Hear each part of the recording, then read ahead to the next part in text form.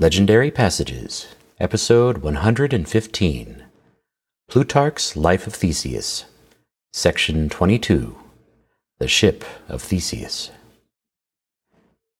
Previously, Theseus returned from the labyrinth, only to find his father Aegeus had jumped off the Sunian cliffs, thinking him dead.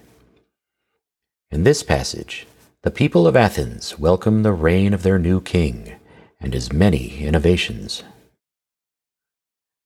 Not only had Theseus seemingly returned from the dead, but so had the 13 other boys and girls from the tribute to Minos. Many new traditions began with their return. Funny cross-dressing for the boys who had snuck aboard as girls, a makeshift stew the youths had cobbled together in the labyrinth, and a feast celebrating their miraculous return. Even the ship of tribute was preserved for centuries, new wood replacing old, until nothing was left of the original. King Theseus resettled the population of Attica, even inviting foreigners to rededicate Athens as a city proper. The people were split into 3 classes: nobility, tradesmen, and craftsmen.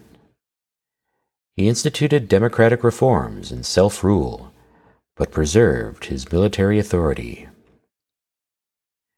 And lastly, for his dedication to agriculture, or in memory of the Marathonian bull, or perhaps Taurus, the general of Minos, Athenian coins were stamped with the image of a bull and referred to as oxen. The Ship of Theseus, a legendary passage from Bernadette Perrin, translating, Lucius Mestrius Plutarchus, Life of Theseus, sections 22 to 25. The messenger found many of the people bewailing the death of their king, and others full of joy at his tidings, as was natural, and eager to welcome him and crown him with garlands for his good news. The garlands then he accepted, and twined them about his herald's staff, and on returning to the seashore, finding that Theseus had not yet made his libations to the gods, remained outside the sacred precincts, not wishing to disturb the sacrifice. But when the libations were made, he announced the death of Aegeus. Thereupon, with tumultuous lamentation, they went up in haste to the city, whence it is, they say, that to this day, at the festival of Oscophoria, it is not the herald that is crowned, but his herald's staff, and those who are present at the libations cry out, Illelu, Io, Io. The first of which cries is the exclamation of eager haste and triumph, the second of consternation and confusion. After burying his father, Theseus paid his vows to Apollo on the 7th day of the month Paenepsion, for on that day they had come back to the city in safety. Now the custom of boiling all sorts of pulse on that day is said to have arisen from the fact that the youths who were brought back safely by Theseus put what was left of their provisions into one mess, boiled it in one common pot, feasted upon it, and ate it all up together.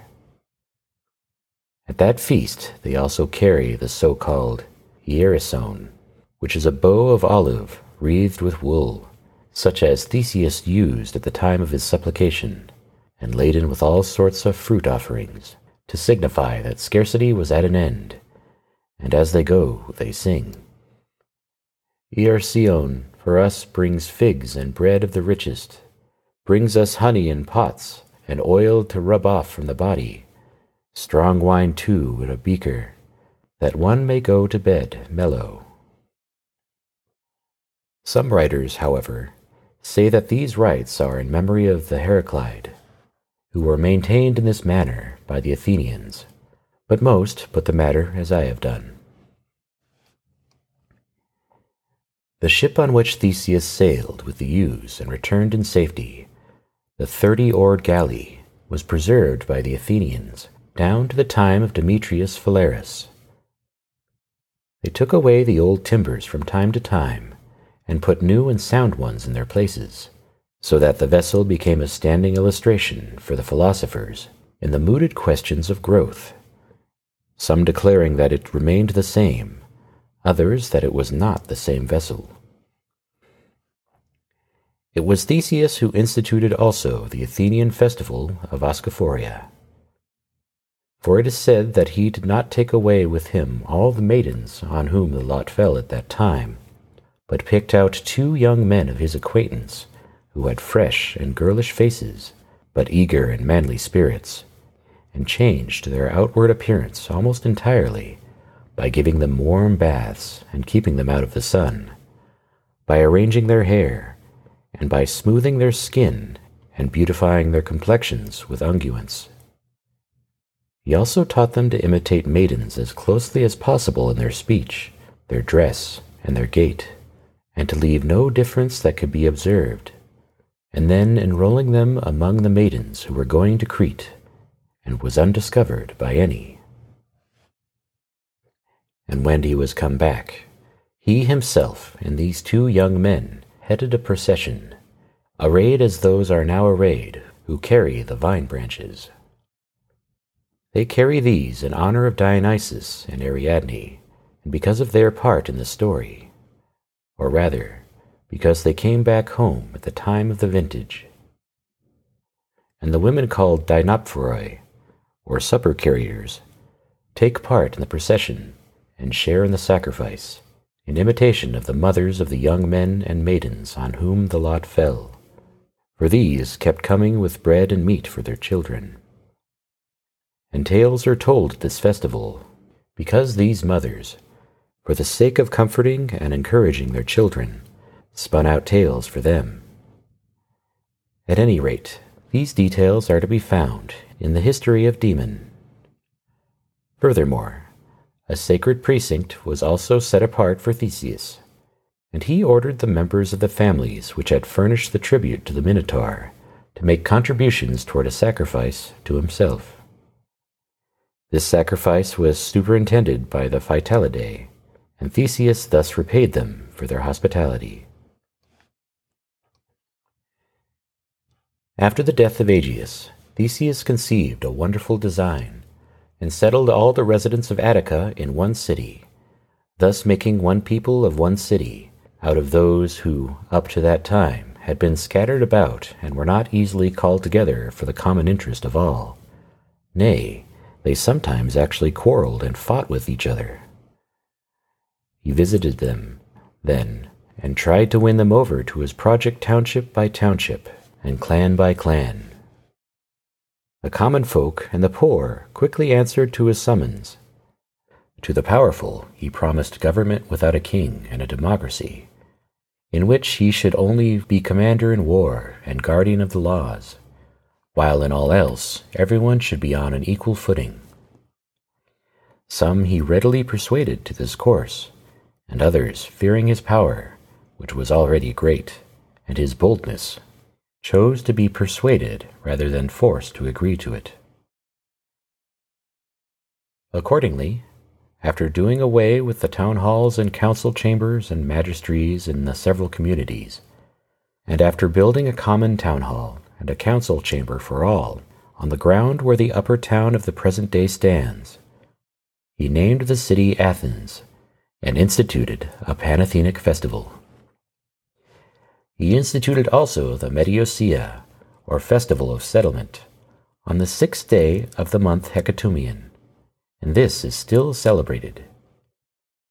Then, laying aside the royal power, as he had agreed, he proceeded to arrange the government, and that too with the sanction of the gods. For an oracle came to him from Delphi, in answer to his enquiries about the city, as follows. Theseus, offspring of Aegeus, son of the daughter of Pythias, many indeed the cities to which my father has given, bounds and future fates within your citadel's confines.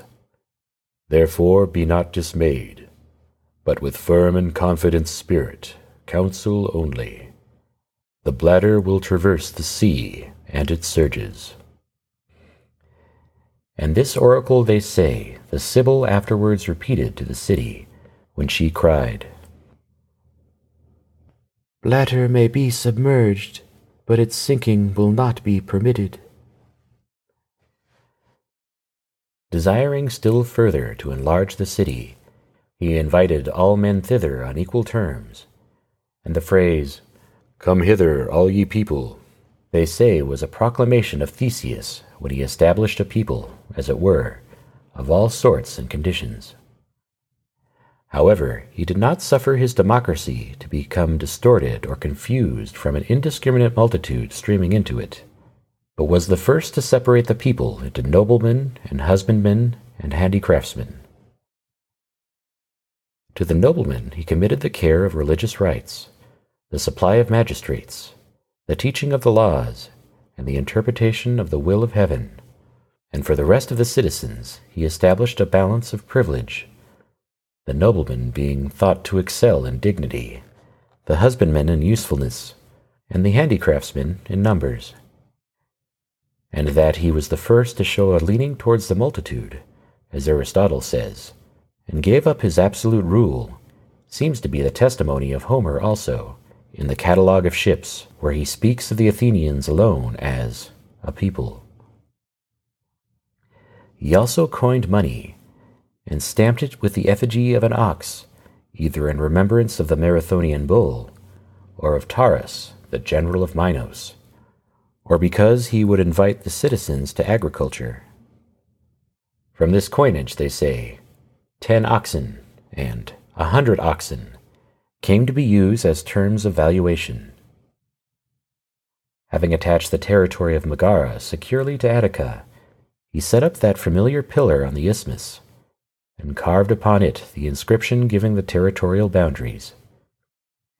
It consisted of 2 trimeters, of which one towards the east declared, "Here is not Peloponnesus, but Ionia," and the one towards the west, "Here is the Peloponnesus, not Ionia." He also instituted the games here, in emulation of Heracles, being ambitious that, as the Hellenes, by that hero's appointment, celebrated Olympian games in honor of Zeus, so by his own appointment they should celebrate Isthmian games in honor of Poseidon. For the games already instituted there in honor of Melicertes were celebrated in the night, and had the form of a religious rite, rather than of a spectacle and public assembly. But some say that the Athenian games were instituted in memory of Scyron, and that Theseus thus made expiation for his murder, because of the relationship between them. For Scyron was a son of Canathus and Henioche, who was the daughter of Pythias. And others have it that Sinis, not Scyron, was their son, and that it was in his honor, rather, that the games were instituted by Theseus. However that may be, Theseus made a formal agreement with the Corinthians that they should furnish Athenian visitors to the Isthmian games with a place of honor as large as could be covered by the sail of the state galley which brought them thither, when it was stretched to its fullest extent. So Hellanicus and Andron of Halicarnassus tell us. This passage continues with Theseus meeting the Amazons, but in our next episode, his story comes to an end in the epitome of Theseus.